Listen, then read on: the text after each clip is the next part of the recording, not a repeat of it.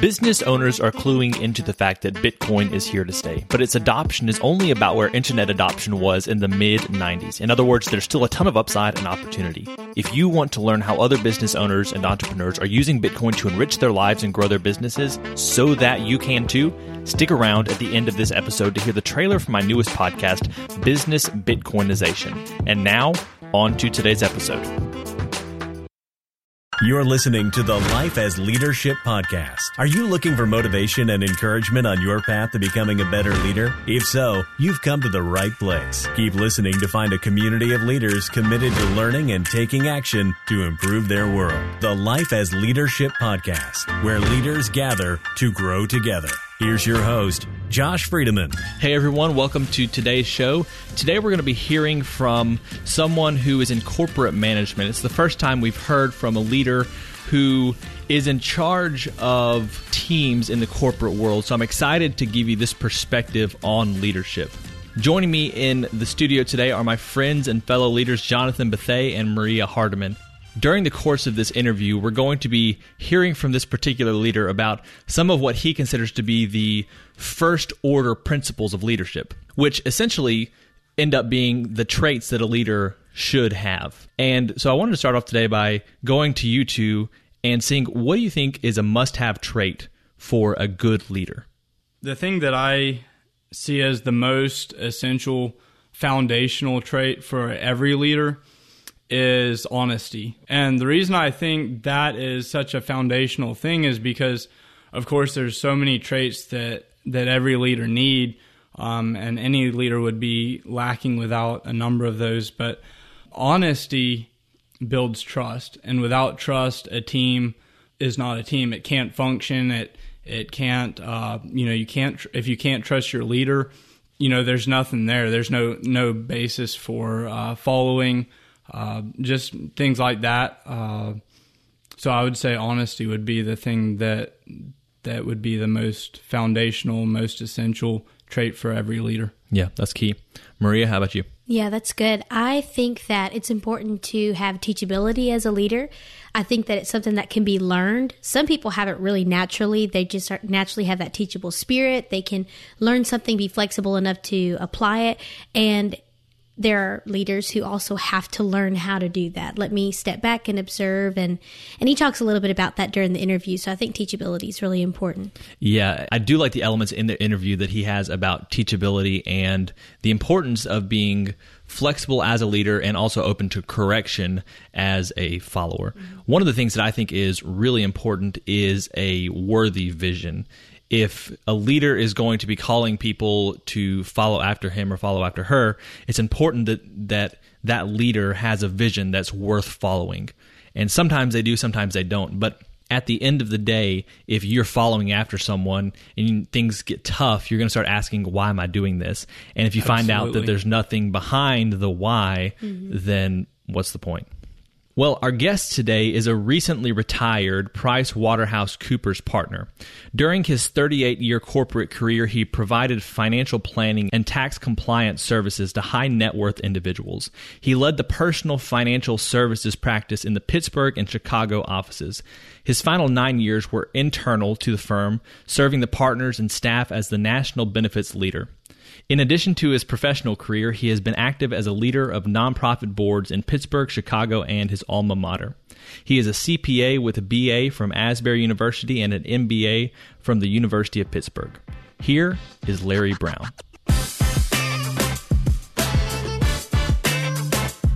Larry, welcome to the show today. Thank you, Josh. Good to be here. So I've been looking forward to having you on the podcast for a while because of your experience in the corporate world. And when a lot of people think about the corporate world, they sometimes question the morals and ethics of leaders at the very top of the business world. And I just wanted to get your experience here. Is that the case, or is there a misconception about leadership in corporate America? Josh, I think there might be something of a misconception. Certainly where there are moral failures and bad actions, those tend to get the publicity. That's the way the news works. The negative always becomes the headline. But I've found in corporate America, the corporate leaders they're just people too. And they match up pretty well with leaders across the board, whether it be for-profit, not-for-profit. I find some great leaders, high levels of integrity and moral high ground in corporate leadership. Could you share a little bit about your experience at PricewaterhouseCoopers? Sure. My role at PwC primarily has been client-facing. The first part of my career, the vast majority of my career, was spent client-facing. I worked with teams to serve high net worth individuals, corporate executives, so forth. We were dealing with broad-based financial planning as well as income tax compliance. My role was to both develop the staff that worked with me, both technically and from a client service perspective, but then also develop the relationship with the clients. So to gain new clients and then to serve the ones we have.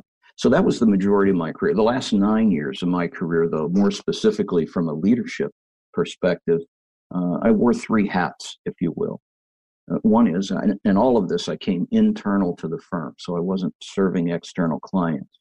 I led a small team that provided financial education to the partners of the firm. So I led approximately 10 people. We served about 3,500 partners of the U.S. firm. So the ratio wasn't real good there, Sure. But somehow we made it work. The second hat that I wore maybe is easier to understand. I was the national benefits leader for PricewaterhouseCoopers. There, I was leading a team both internal to the firm that were involved in benefits, but then a lot of our vendors who were providing services in this area of the developing strategies related to the benefits for our employees and partners, as well as administering the plans. Here I was managing about 30 people internally and about 35 different entities outside that were providing some level of services for 55,000 partners, employees, and retirees of the firm. And then finally, and this was maybe the most fun role that I had, was I got to chair the trustees of the qualified retirement plans. So there were 9 other trustees, all partners in the firm, very well versed technically in the areas related to finance and asset management. And we got to oversee a little more than $13 billion worth of assets and investments. It was a lot of fun. So when you think back over all those experiences and working with both internal and external teams, what is it that gets you most excited as a leader working with people? What gets me excited is seeing people come together and everybody get to their fullest potential. Let me just back up a moment and give you part of my leadership development came from an unlikely source. Early in my career, besides working for the firm, I was a volunteer choir director at a local church. Okay. And I learned more about leadership, I think, standing in front of this volunteer choir than I did in most any other aspect of my development. What I found was there was beauty in diversity here, in that no one could sing all the parts. Not everyone was a soloist, thankfully. and my role was to make these individuals come together and give their best, no matter what their particular role or contribution was. Then when it all came together, I just need to make sure we started at the right time, we ended at the right time, and it all fit together in between. And that, in a sort of a microcosm, is how I've looked at leadership over the years, recognizing that there are various people with various abilities that all can contribute. And the key is to get the best out of each individual, and that will lead to the best result for the organization. So this is a slight deviation from some of your work at PwC, but when you're leading volunteers, you may be working with people that don't have the expertise or the skills that you're looking for. It can be a little more difficult when you're working in a for-profit area. How do you lead well when there are people that may not have the skills that they need to function at the level that's required of them when it comes to a more corporate setting? Is that something that you've had to deal with, and any insight there? Yeah, it is. And again, I would say both in a volunteer situation as well as for-profit corporate America, there are always going to be people that don't measure up. And you have to keep in mind the goal that the entity was formed for, and make sure that you're serving it well, but also being mindful of the individual involved. Sure. I've made, I'm not happy about this, but I've made people cry both in corporate America and in the volunteer set. You know, when somebody shows up, they want to audition for the church choir and they can't match pitch. You have to help them understand that maybe their calling is in the nursery or in some other way. And the same holds true in corporate America. I served on a board of a publishing company at one point in time. And we had an old sage, a guy that was retiring from the board, having been involved in boards and organizations for many, many years. He was well into his 80s. And he left us with this advice with regards to people. He said, when you look at your staff, you want to shine your stars, you want to feed your workhorses, and you want to burn the dead wood to keep everybody else warm. And it just acknowledged that there are going to be different levels of contribution, but there are going to be situations where, with the sensitivity, you have to redirect someone to a different area of contribution. And when it comes to that metaphor, it's really easy as a leader to shine your stars or to work your horses when those people realize that they're a horse or a star. How do you handle it when someone may be more of a workhorse but thinks that they should be a star? That's everybody thinks they should be a star, right? especially in the world of PricewaterhouseCoopers. You get hired into this firm not because you had a C average in high school, college, and graduate school. You were always at the top of your class. The majority of the people in the firm are certified public accountants and have gone through a rigorous exam in order to be able to be licensed that way. And so that's where it provided a lot of challenge, where people are used to being the star, always told that they are among the best. Well, now when you're in a group that everybody was among the best, there still are gradations. And so what you do, or what I've done with those that are the workhorses, if you will, that aspire to be the stars, is to do one of two things. Either help them begin to understand what it is that they need to do to be a star, or in some cases, be comfortable, confident, and assured of their value by being a workhorse. Have you found that when you have been able to work with those people who want to aspire to more, that oftentimes those people have been able to reach that, or is it not quite that simple? It's not quite that simple. And it may be. Sometimes it's redirecting someone to another area. For example, I can think of times where somebody wanted to be a star in a particular group or part of the organization, and they just weren't going to make it there. So use an example. In the business that I was in, it was very important for you to be able to connect on a personal level with somebody that was a corporate executive or a high net worth individual, to be able to connect with them personally. You needed to have the technical skills in order to serve them, but it was that personal connection. Well, we had some people that would come into the group, and they were very good technically. From an income tax perspective, I referred to them as code heads. They could refer to the section of the Internal Revenue Code that said you can or you can't do that. but they couldn't connect with the person on an individual basis.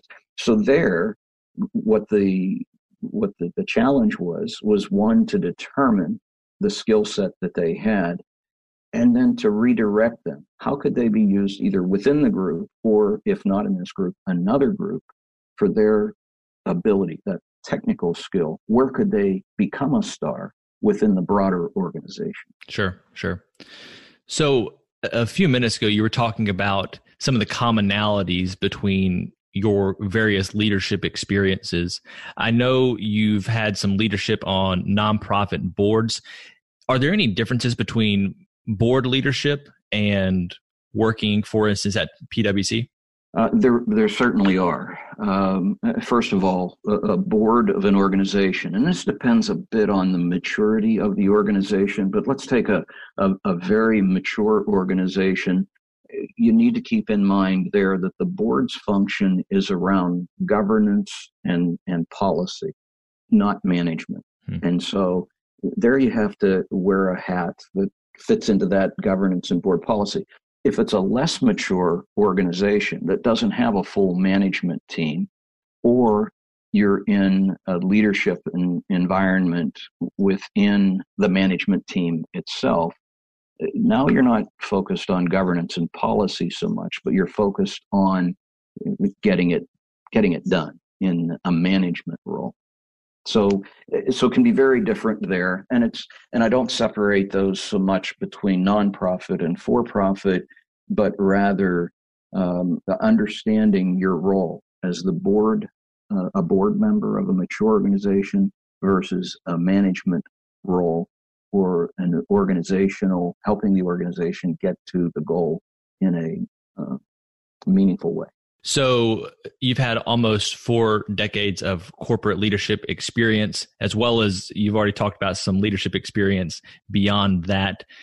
When you think back across all of your years as a leader, are there any first order principles that kind of float to the top as most important or most helpful, especially as we think about young leaders who may be starting off a career or thinking toward that future? Yes, the answer to your question is yes. And I would break them down maybe this way. It is very, very important, no matter whether you're a new leader or an experienced leader, whether you're involved in a nonprofit or a for-profit, it's very important for the leader to keep in mind the common goal. What is the goal of this organization? You have goals at different levels. You can have a broad-based mission statement, and then under that, some goals that you think that will help achieve that. So if you're in an overall leadership, you're looking at that mission statement. How does everything fit into that? If you're within management, you've got to look within your part of what you're leading. What is the goal? So keep the goal in mind always. Integrity is a must. Now, you won't find all leaders having integrity, but the successful leaders are the ones that have integrity. The third thing that I would raise would be preparation. I've heard it said that if you're going to teach, you spend 3 hours to prepare for 1 hour. And I would suggest that when it comes to leadership, we often think of leaders in their role sort of out in front of the group. The reality is an effective leader is the one that has spent more time preparing for being out in front than actually being out in front. So common goal, integrity, preparation, letting what I've referred to already, let those that you're leading, let them shine in their roles. Let them have success. And then for an effective leader, I think, there is a balance between self-confidence and pride. It is good for a leader to have self-confidence, to be able to take risk and do that with confidence. But you have to watch. Sometimes self-confidence can turn into pride. So goal of the organization, taking care of your constituency, and the balance of self-confidence and pride are sort of the mix that I would put out there. And that balance between self-confidence and pride is a difficult one at times to assess in the moment. Sometimes when you look back, you can say, okay, yeah, I was being prideful there. A lot of times, especially people that do try to lead with integrity and do try to lead well, may fall into pride. Are there any tips that you can give off the top of your head that can help people to assess whether they're falling into pride as a leader? Yeah, I would say listen to others. Once you get prideful, there'll always be somebody that's willing to knock you off the Sure. off the box that you put yourself up on. But no, listen to others. Don't take anyone too seriously. Realize that the people that you interact with, they'll maybe 10-20% of them will be the ones that will actually speak to you and maybe build you up. And then you'll have the other 5% on the other end of the equation that are there to knock you down. Sure. Don't put too much credence in what either one of those groups say, and look for opportunities to talk to that group in the middle. You know, the 75% or so that don't speak up, and reach out to them and get their impression of who you are. One of the best people, if you happen to be coupled and have a spouse, is to go to your spouse and ask for reaction and feedback in a loving way. Most of the time, they will bring you back down to earth if necessary. Yeah. So you've talked about the importance of having people that can speak into your life. Does the corporate world, from your experience, do a good job of providing that accountability and mentorship that can give you that perspective? Or is that something that you have to seek out for yourself oftentimes? In the corporate world, at least my experience, we certainly recognize the importance of mentorship and coaching, and did a lot of work trying to build that into our environment, our system. From day one at PwC, I had a coach, and I continue to have a coach until the day I retired. And I was a coach to others along the way. Sometimes those work very, very well. Sometimes they don't work well at all. It's important to have those types of relationships for the specifics of the entity. But leadership, if you're fashioning yourself as a leader, a lot of time the best place to go for mentoring or coaching is actually outside of the organization in which you find yourself.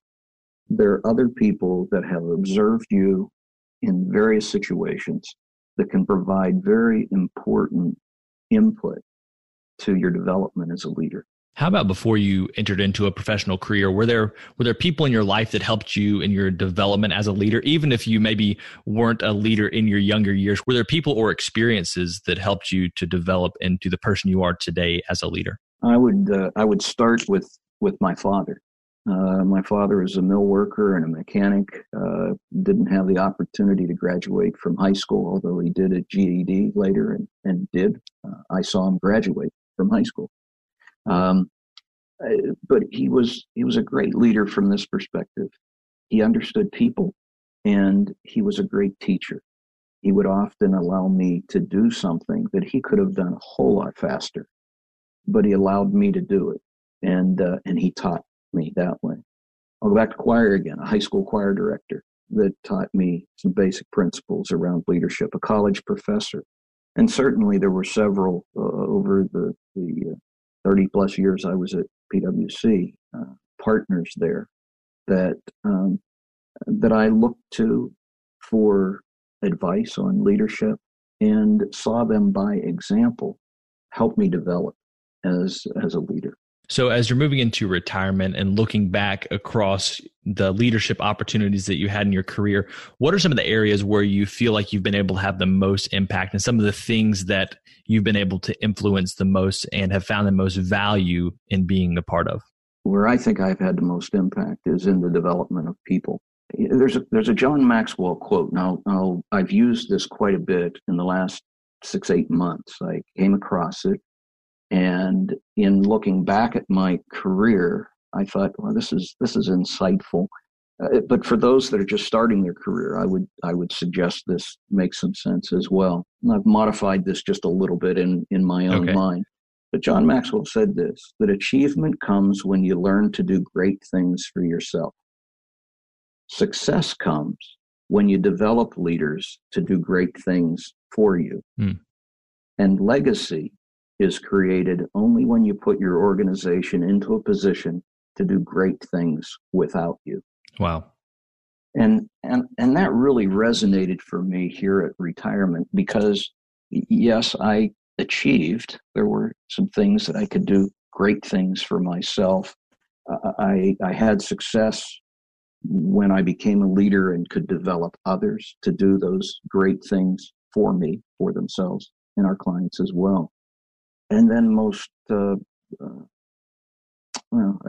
about to say the most prideful thing. Not pride, satisfaction. Let's go with that word. Satisfaction came as I retired from the firm, that I believe that at least in the part of the firm that I had impact on, I've left it in a position where it can do great things. Oh, that's awesome. Without me.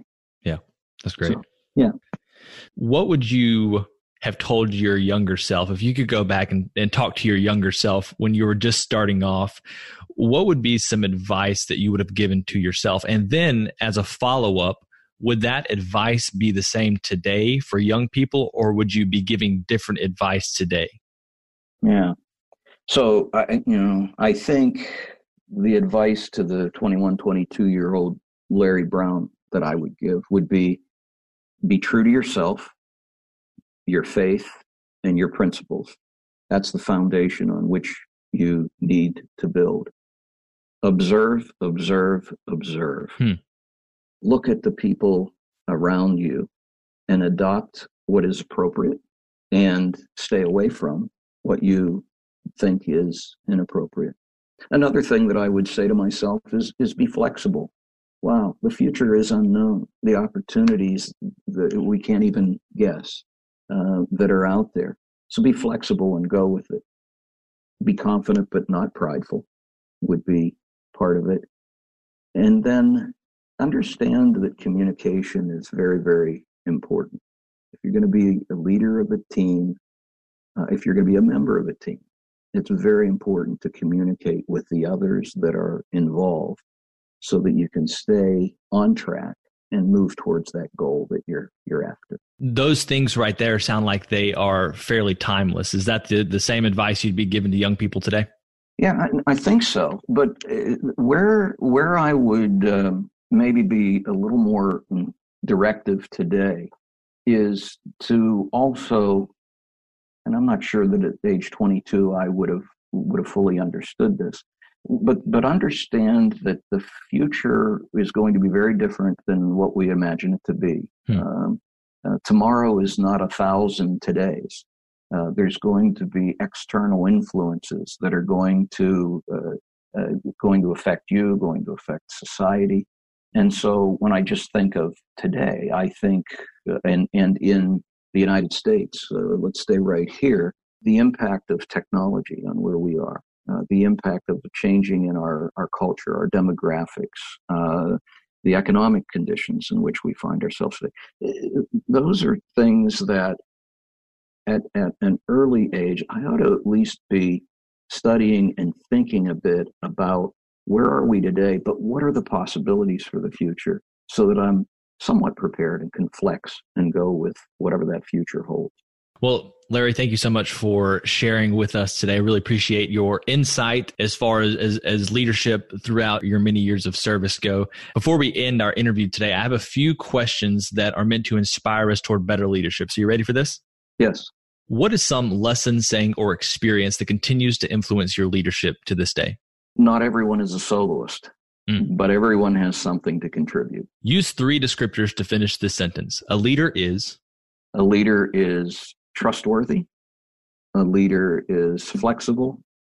And a leader is self-confident but not prideful. What is a question that leaders should be asking either themselves or others? Given the organizational goal, the ultimate purpose, what is the best course of action for our constituents, whether they be clients, staff, others, today and in the future? So focus on the goal. What's the best course for the constituents of today and the future? What book would you recommend to leaders? This sort of fits into something that I was talking about just a moment ago in the changing environment. One that I recently read is one called Marching Off the Map by Tim Elmore. And it talks about Generation Z and how they are developing and the point that it's getting at, whether you're an educator, you're an employer, or otherwise going to be dealing with the generation that has been born since 2000, how you might want to lead those groups. So Marching Off the Map is sort of one that's current that I just read. If you could get every listener to start doing something this week to help them be a better leader, what would that thing be? I'm going to make that things if I can. Remind yourself of the organization's goal, Okay. both macro and micro. Know the situation. Are you in a crisis or is it normal course? And then study other leaders. And this is really the answer to your question. Study other leaders, assess the good, the bad, implement what makes sense to you. And finally, we have an arbitrary but insightful question, which is this. As a general life principle, is it better to ask why or why not? I think it depends on which direction you're looking. Okay. I ask why when I look back and I analyze. And I do that to set the base for the looking forward, saying, why not? Why not do X, Y, Z to lead us into a better future? That's the most well-explained non-committal answer we've had yet. Well, Larry, thanks so much for your time today and for sharing from your wealth of leadership experience. We really appreciate it. It has been my pleasure. I hope you found today's interview valuable.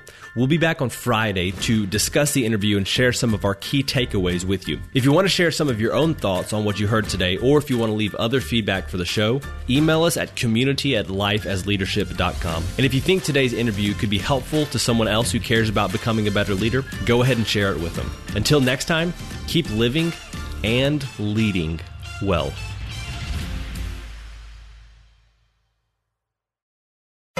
Hey, thanks for checking out this trailer for the Business Bitcoinization Show. My name's Josh Friedemann, and I'll be with you each episode interviewing business owners about how they're using Bitcoin to enrich their lives and grow their businesses. You might be wondering about the name, and I'll get to that in just a second, but first, let me tell you a little bit more about the show and who it's for. Unless you've lived under a rock for the last decade, you've heard of Bitcoin by now. And if you're like me, you heard about it a while ago, but didn't do anything about it until the last couple of years. Then one day, for whatever reason, it finally clicks. And after that, you enter the Bitcoin rabbit hole, as they say. And the deeper you get, the more you see the value of Bitcoin. But maybe you're not there yet. Maybe you don't know much about Bitcoin, but are interested in learning more. Either way, this show can help you. Each episode will introduce you to an executive or entrepreneur who's using Bitcoin, the hardest money on planet Earth, to improve their life and their business. So, what's with the name? Well, it's a play on the term hyper-Bitcoinization, which is used to describe the eventual rapid adoption of Bitcoin as other currencies get weaker and weaker in relation to it. When you compare a seemingly never-ending supply of dollars to a hard cap of 21 million Bitcoin that will ever exist, it feels like only a matter of time until hyper-Bitcoinization happens. The good news is we have the opportunity to be on the front lines of creating a new and frankly better system. Whether you're already sold on Bitcoin and it feels like I'm preaching to the choir, or you're curious to learn more, Business Bitcoinization will help you understand how you and your business can be prepared to take advantage of the massive productivity and wealth that Bitcoin will enable. If Business Bitcoinization sounds like a show for you, go ahead and subscribe. Obviously, you can subscribe in whatever podcast app you're using right now, or go to www.bizbitshow.com/listen. Once again, that's www.bizbitshow.com/listen. I'm looking forward to sharing more soon, and until then, keep living and leading well.